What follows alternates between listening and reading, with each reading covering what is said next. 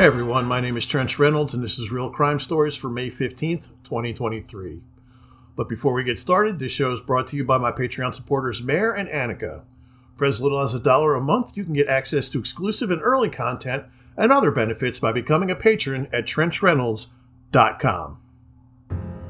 When I first started blogging about crime, I would write about anything related to school shootings. I would write about every shooting, plot, and threat I could find in the news. After a while, I stopped writing about school shooting threats because they became so common. If I tried that today, I would be years behind in stories instead of just months. Later on, arrests for school shooting plots became almost just as common that I had to draw the line somewhere. My rule of thumb became I would only write about a school shooting plot if the suspect was in possession of a firearm or explosive. Under this rule, I would not have normally written about the school shooting plot we're going to discuss today. The suspect had no gun in their possession, and in my opinion, I don't think the plot would have succeeded anyway. However, this story made national news, and I think it was for one reason: because the suspect is trans. On March 31st, the Elbert County, Colorado Sheriff's Office was called to a home in the unincorporated town of Elbert. Elbert is roughly 40 miles northeast of Colorado Springs. A family member in the home claimed their sibling had threatened to shoot up a school. When deputies arrived, they found the suspect, 19-year-old Lily Whitworth, in a trash-piled home. Lily's room was also piled with trash, and the walls had several holes in them that appeared to have been made by a fist. The room was also littered with empty bottles of alcohol. After deputies woke Whitworth, she allegedly replied with, "I'm a little drunk right now." Whitworth was very forthcoming with police, possibly due to her intoxication.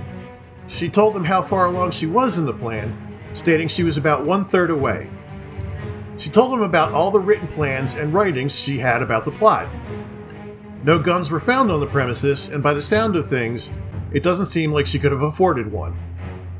She did have a list of guns and plans on how to 3D print them, but again, I would imagine accomplishing that goal would have been easier said than done.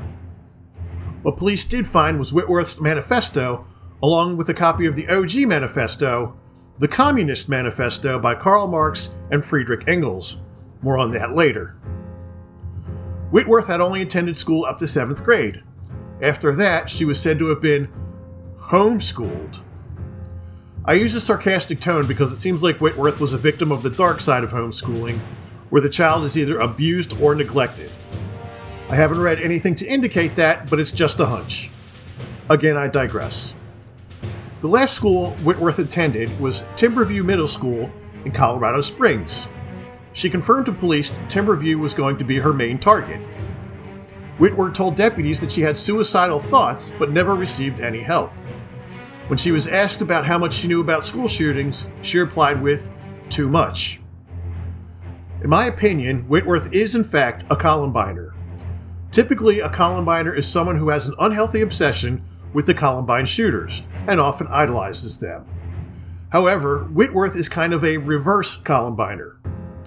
What I mean by that is, Whitworth seemed to know a lot about Columbine, but in her manifesto, she referred to the shooters as losers. While I agree with her conclusion, I'm not in agreement with how I think she got there. There's an opinion among some would-be school shooters that Eric Harris and Dylan Klebold failed at Columbine. Harris and Klebold had set 2 kerosene tanks to explode, which were supposed to inflict even more fatalities. However, the tanks failed to detonate, which some see as their plan being a failure. Whitworth has been charged with 2 counts of first-degree criminal attempt to commit murder, criminal mischief, menacing, and interference with staff, faculty, or students of educational institutions. The 2 counts of attempted murder are, of course, felonies.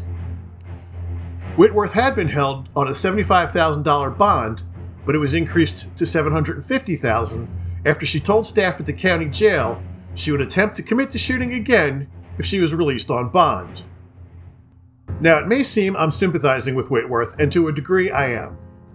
When you combine poverty, neglect, mental health issues, and a drinking problem together, you shouldn't be surprised this is what happens. But she made her bed, and now she has to lie in it. But here's my point, if you couldn't already guess what it was. This story would never have made news outside the greater Denver area if it wasn't for the fact that Lily Whitworth was transitioning from male to female. Granted, this story took place 4 days after the Covenant school shooting. The fact that both suspects were trans is a coincidence. Whitworth had been in the planning stages for months. But the right needs their boogeyman. They need to have their followers be afraid of some group of people. Let's go down the historic list in no particular order. Blacks, Muslims, Asians, Jews, gays, communists, immigrants from the Irish to the Mexicans, and unfortunately it's now the trans community's turn in the barrel. Check out some of the headlines I found from right-wing media. From something called the Western Journal. Copycat? Trump-hating trans teen arrested over plot to shoot up, bomb middle school and churches. Manifesto found. While they didn't mention it in their article, I'm sure the Western Journal was referring to Whitworth being a copycat of Audrey Hale. Oh, and the Trump-hating thing? Whitworth referred to the orange shit gibbon as a con man in her manifesto. Here's the New York Post's headline. Wannabe shooter Lily Whitworth owned Communist Manifesto, called Trump a con man. Oh no, the suspect owned a book. You know how the right feels about them books. Our kids don't need no learning. And I've saved the worst for last. Here's the headline from something called Natural News, which claims they're defending health, life, and liberty. Another deranged transgender caught planning mass shooting against children, arrested with Communist Manifesto and kill list. That headline's something, all right. I guess the health, life, and liberty they're defending only belongs to straight white Christian nationalists. But we're not done with Natural News just yet. Unlike the Western Journal, Natural News didn't hold back on how they really feel. Here's a sampling from their article. 19-year-old William Whitworth, a biological male who now identifies as Lily, is the latest deranged transgender to plot the murder of children at his alma mater. The confused young man's story made headlines after ECSO dispatchers responded to a disturbance in unincorporated Elbert County, that's to say unincorporated Elbert County, on March 31st, 2023. All such mentions of sister are referring to Whitworth, who self-identifies as a female due to LGBT trans programming. Why are so many transgenders all of a sudden plotting school shootings? Right-wing media, thy name is fear-mongering. I'm sure there are more headlines like this, but this is all I could stomach. Not only did all three articles dead-name Whitworth, but they had to bring up the Communist Manifesto and her disdain of the Tangerine Diaper Man. It's not just the right-wing media, though. Even Main Street outlets like CBS News dead-named Whitworth. Do you know who didn't? The Denver Post. In their article, which is local news to them, not once did they mention Whitworth was transitioning, nor did they list her dead name. These days, that's worth a goddamn Pulitzer. Here's what the right can't understand. The Covenant school shooting had nothing to do with the shooter being trans.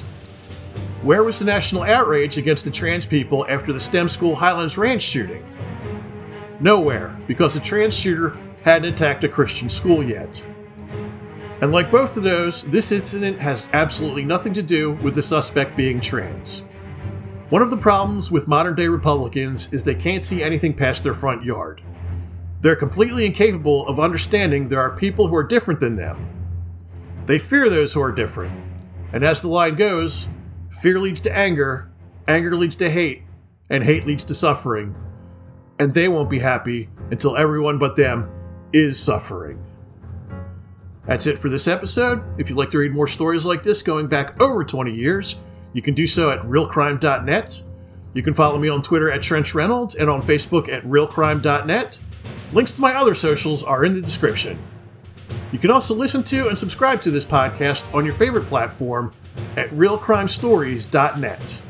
And you can support the show by signing up for my Patreon at trenchreynolds.com. So until next time, don't let anyone else tell your story, because you are here for a reason. I've been Trench Reynolds, and this has been Real Crime Stories.